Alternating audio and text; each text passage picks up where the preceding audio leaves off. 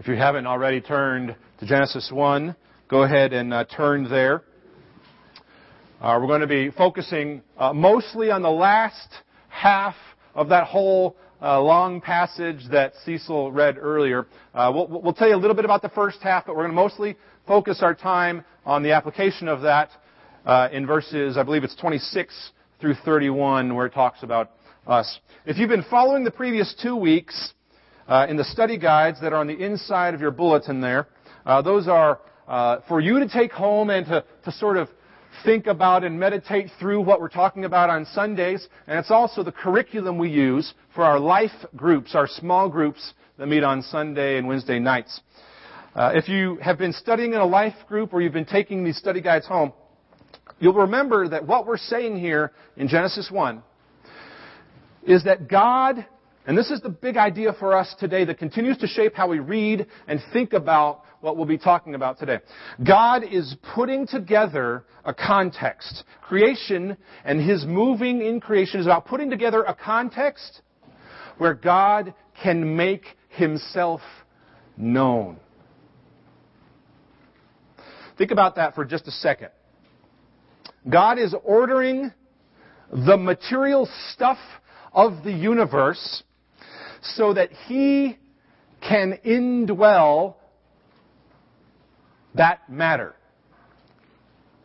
Think about how huge that is of a statement. Think about the truth contained there. He is putting Himself, His Spirit, His holiness, His perfection. He is somehow taking who He is in His character and His nature and putting it into material stuff. Somehow squeezing infinity and that Holy Spirit into finite and into limited material stuff of the earth. That truth alone is crazy. That is what He is making happen here in creation.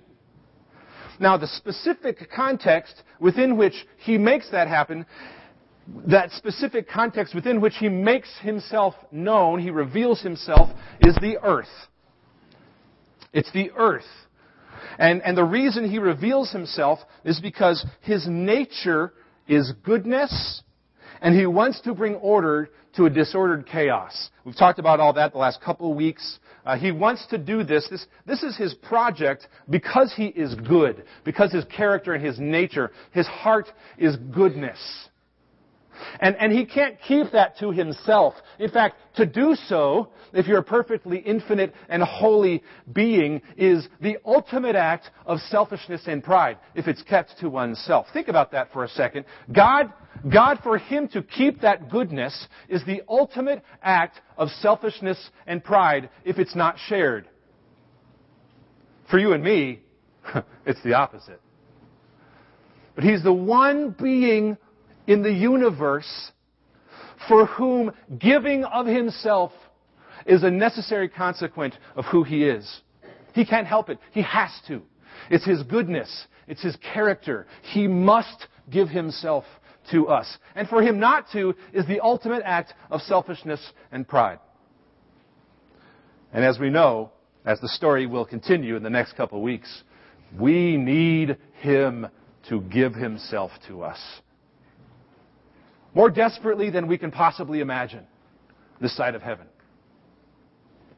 So what this means is that Genesis 1 here is the beginning, not simply of a story of how things came into being, but of who God is. Genesis 1 is about who God is and how He works in the world. This story is a redemption story. God created the heavens and the earth. Well, in the beginning of that time of Him bringing redemption, He created the heavens and the earth. You might as well say, when God began creating the heavens and the earth so that He could reveal Himself, here's what happened. And this whole question for us in this text is this. Are we going to fittingly participate in His redemption plan? The big picture question for us is not, where does stuff come from? That's rather kind of immaterial, ironically. The main questions are not, I wonder what this tells us about how long a day is. The Bible doesn't particularly care about the kinds of questions we bring to the table, because the Bible presupposes all of the existence of God and of matter before we even get to the text. So we pick up a story that says, this is about His plan of redemption. We pick up that redemption story today in verse 14. 14 through 31, where God continues to shape the cosmos, specifically earth, so that we can have a relationship with Him, so that He could reveal Himself. Now, the first 3 days of creation, as we talked about a little bit last week, the first 3 days of creation describe the forming of the earth, and the second 3 describe its filling. We'll see this order, this pattern today. You see, God is not chaotic. He is a God of order. And He does things to shape them for a purpose. And order is part of that purpose. So we see this pattern all throughout the Scripture here. We see forming and filling. Forming and filling. Day 1 will be a form, a place for something to happen. And day 4 will be the inhabitants, the functionaries, the things that inhabit that form, the things that fill that form. Day 2 will describe something, and then day 5 will fill it. Day 3 will describe the form, and day 6 will describe all of the inhabitants of that form. If you've already noted there, I've given you a pretty cool little graphic here in your bulletin. We are not going to have a lot of time to unpack days 4 through 6, except to note a couple things in just a second. But I want you to see God's ordering of creation here. God's doing things in a specific way for a specific purpose. There's even literary structure that underlies this text that shows us that God is a God of order, that He's making something happen for a purpose. You'll see here in days 4 to 6 that reflects the order that God is bringing, this forming and filling pattern. If you look at day 1, there's a function of light and dark, and day 4 is the functionary. It's like saying there's a location for something and the inhabitants of that location. So day 1 is light and dark, and then in day 4, He begins to make the seasons and the sun and the moon and the stars, and the functionaries that carry out that purpose that was set forth in day 1. Same in day 5 there. You see that day 2 is about the expanse and the waters. And then if you go down to day 5 there, God puts swimming and flying creatures and puts those inhabitants in that form. And then on day 3 and 6, you see the same kind of relationship. He makes the form of the oceans, the lands, and the lakes, and He fills that with creatures and with mankind. We can unpack that a little more, but suffice it to say, for our purposes today, that even the way God goes about ordering His creation, it reflects His desire, as we're thinking about, it reflects His desire to be a God who is known, who is revealed, and can have a relationship with His creation. Now, go with me for a little bit through those first few verses. We're going to note just a few things in 14 to 25 in that first half so that we can set up what we'll say in 26 to 31. Look at the beginning of verse 18 there. Verse 18, it says, to rule over the day and over the night. This is the first indication, and if you're taking notes, it's the first indication of dominion over something. It's the first indication of dominion over something. It was already stated twice in verse 16. It says, to rule the day and the lesser night to rule the night. And then verse 18, ruling over the day and over the night. We'll see that idea of dominion continue to be developed later on in the text. Look at the end of verse 19. There was evening and there was morning, the fourth day. The end of verse 18. It says, God saw that it was good. We've seen this previously in the first few days, except for day 2. God saw that it was good. There's that repeated use of the word good, time and again.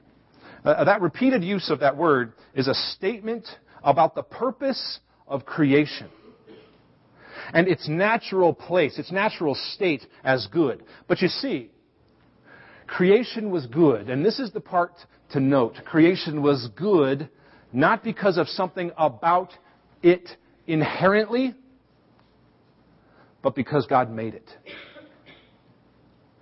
Because it came from God's character and nature.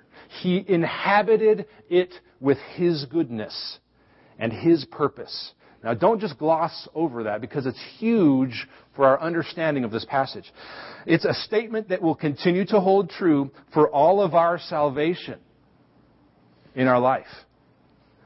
Creation is good, not because of something that is inherent in us materially, but because God inhabits us.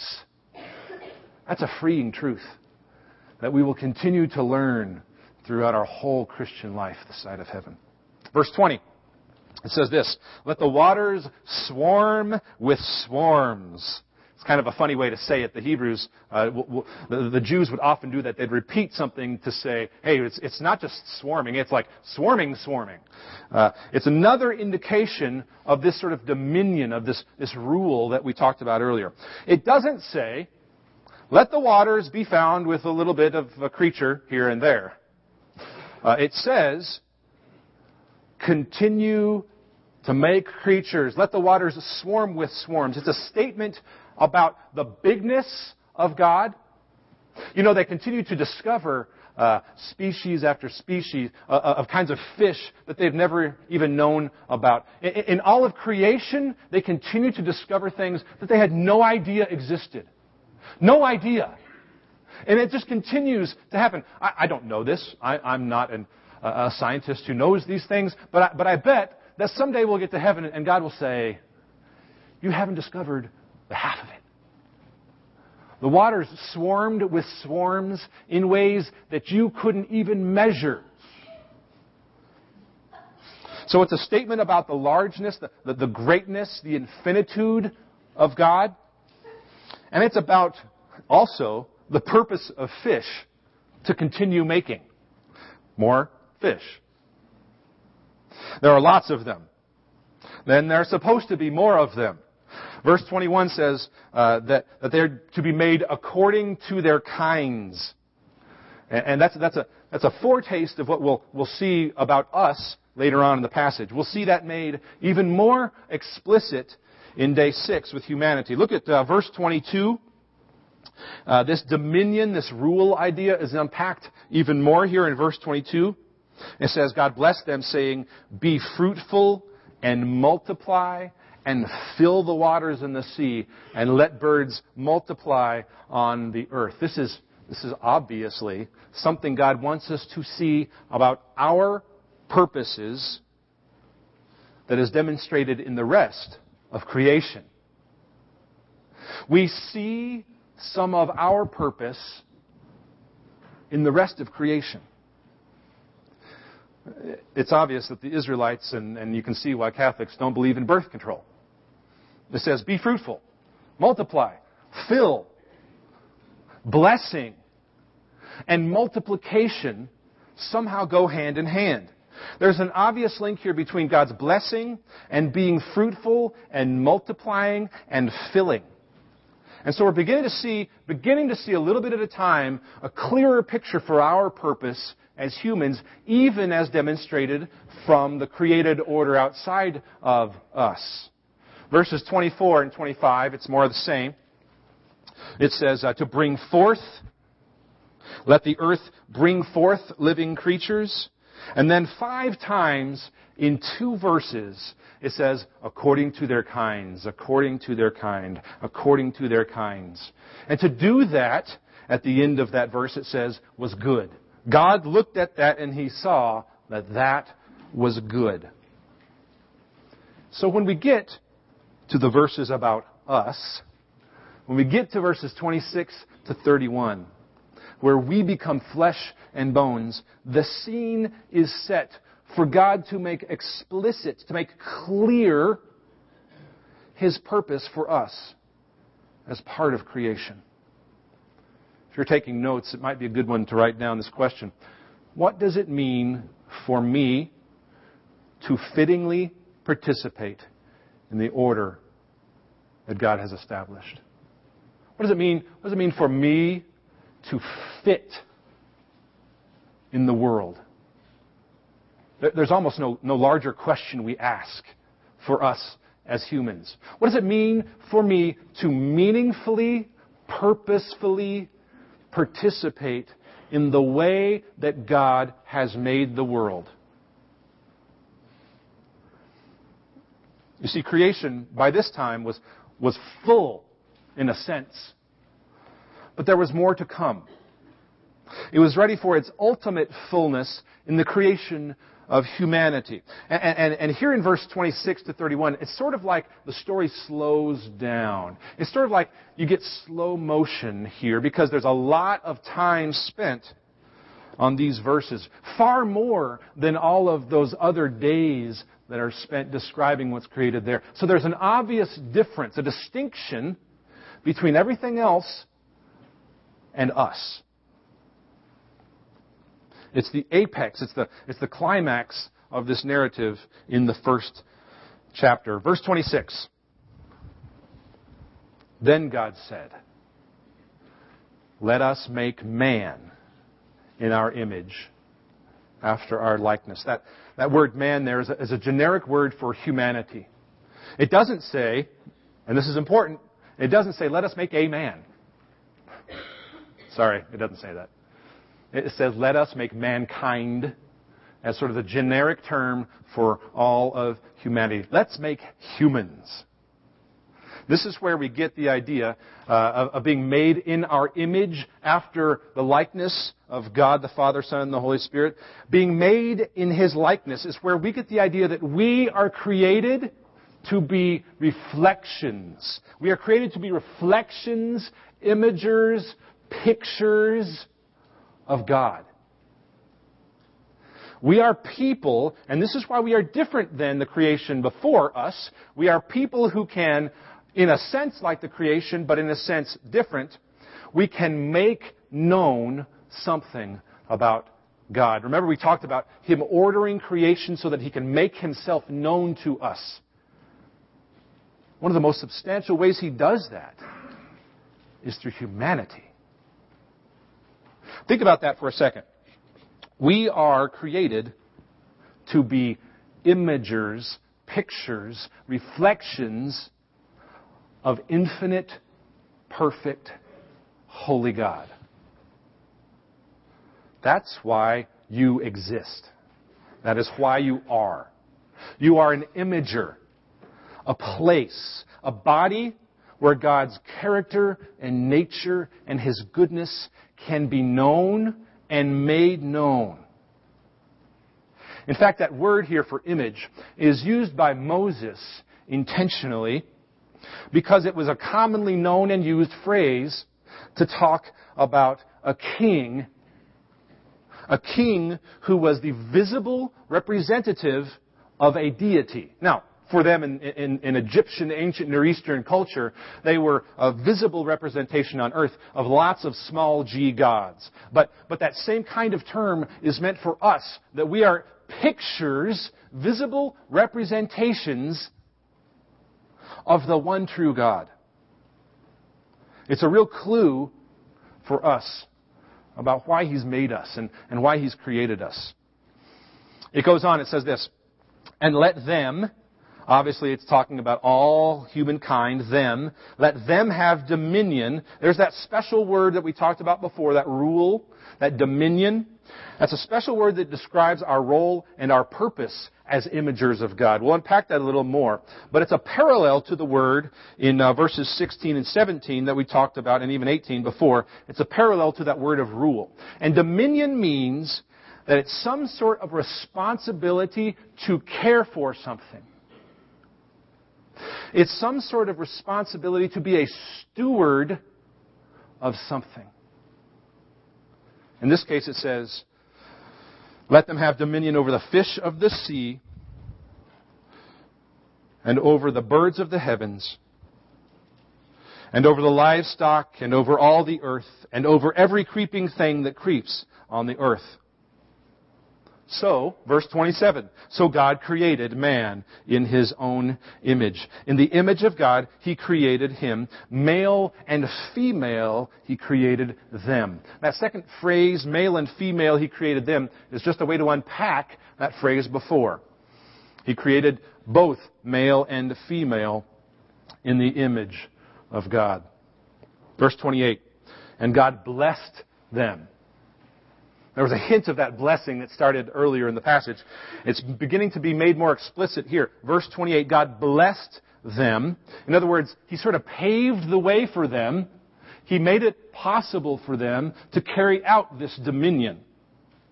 God said to them, be fruitful and multiply, and fill the earth and subdue it. Have dominion over the fish of the sea, and over the birds of the heavens, and over every living thing that moves on the ground, on the earth. All of these words, fruitful, multiply, subdue, dominion, they describe our purpose as humans.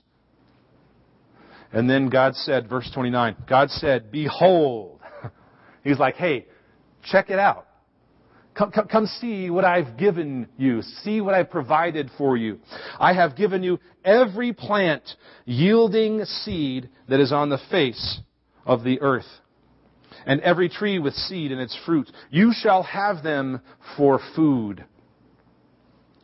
These are the things over which humanity is a steward of God's purposes. As imagers of God, we are called to be stewards of those things He's given us. In verse 30 and 31, finish it up. It says, and to every beast of the earth, and to every bird of the heavens, and to everything that creeps on the earth, everything that has the breath of life, I have given every green plant for food. And it was so.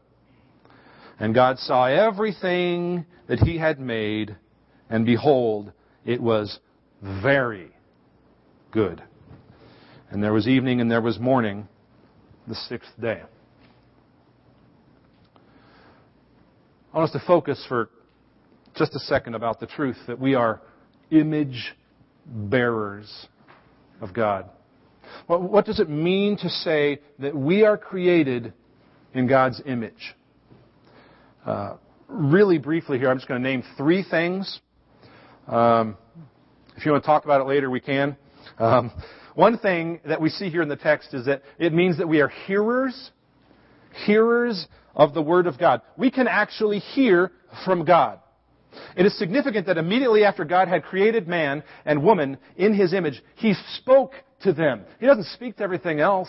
He speaks and makes those things happen, but He doesn't speak to them. He speaks to us. It says, and God blessed them, and He said to them. That means that we as image bearers can hear and receive God's Word. Another thing that it means is that we are rulers, that we are people who have that dominion, that authority. It is significant that God calls His image bearers to rule and to have dominion over the earth. He does that in verses 26 and in verse 28. He views His image bearers, in a sense, as sort of vice regents, as royal figures like Him. This is what Psalm 8 says that we started our service with. It says, when I look at your heavens, the truth of this is what the psalmist is amazed about. When I look at your heavens, the work of your fingers, the moon and the stars which you have set in place. What is man that you are mindful of him, and the Son of Man that you care for him? Yet you have made him a little lower than the heavenly beings, and crown him with glory and honor. You have given him dominion over the works of your hands. You have put all things under his feet. That's talking about us as image bearers, and the incredible responsibility we are given as a part of God's creation. The last thing it means for us to say that we are image bearers is that we are sons. We are sons and daughters of God. Throughout throughout all of Scripture, this idea of sonship, that we are sons and daughters of God, distinguishes human life from all other life. In Genesis 5, we read that Adam fathered a son in his own likeness and in his own image. That idea of sonship continues through us. The idea is picked up in the Gospel of Luke later on, where it calls Adam the Son of God. Small s, Son of God. For us, being, in a sense, sons and daughters of God means that our true Father isn't to be found in this room or on a genealogical chart or in your bloodline, but that you are made first and foremost to be God's. To be someone made from God, who can bear the goodness of His image to others. You can be material, body, place, a location that God fills. The truth of that is mind-boggling and flies in the face of everything we are taught from day one. That this is about you and I building our own little earthly kingdoms so that we can be satisfied and content with ourselves. And we can make it securely in the world without hurt. Friends, He's given us this body to use for the sake of His cause and His kingdom and not our own.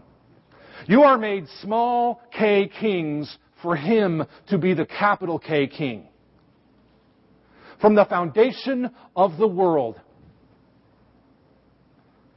before your parents ever called you son or daughter, you were first made of Him to be an image bearer for His cause and for His glory. Let's watch a little video that speaks to this truth about how we are given this responsibility and how He loves us enough to give us that purpose in our lives.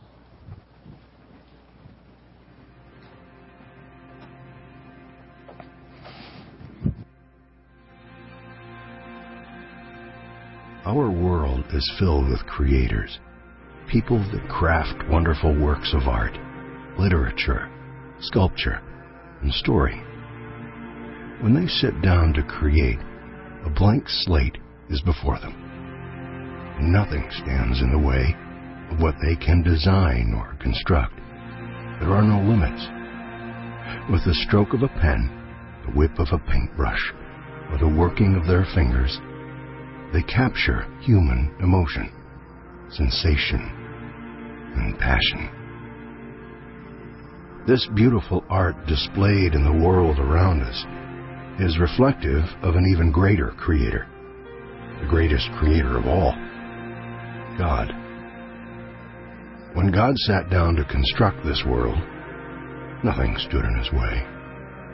The huge snow-capped mountains, colorful sunsets, and the vast night sky were all whispered into being with just a few words.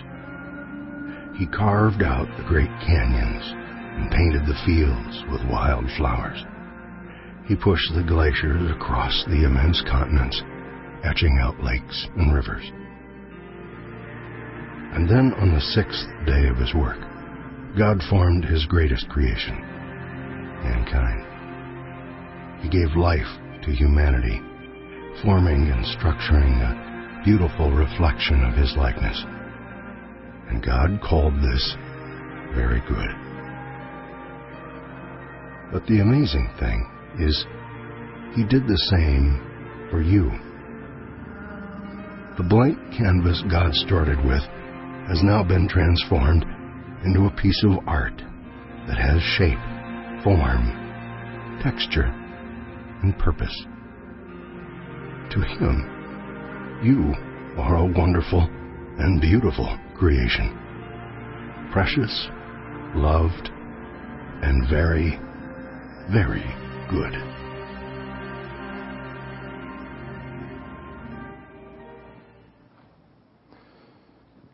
You are a wonderful and beautiful creation. Precious, loved, and very, very good.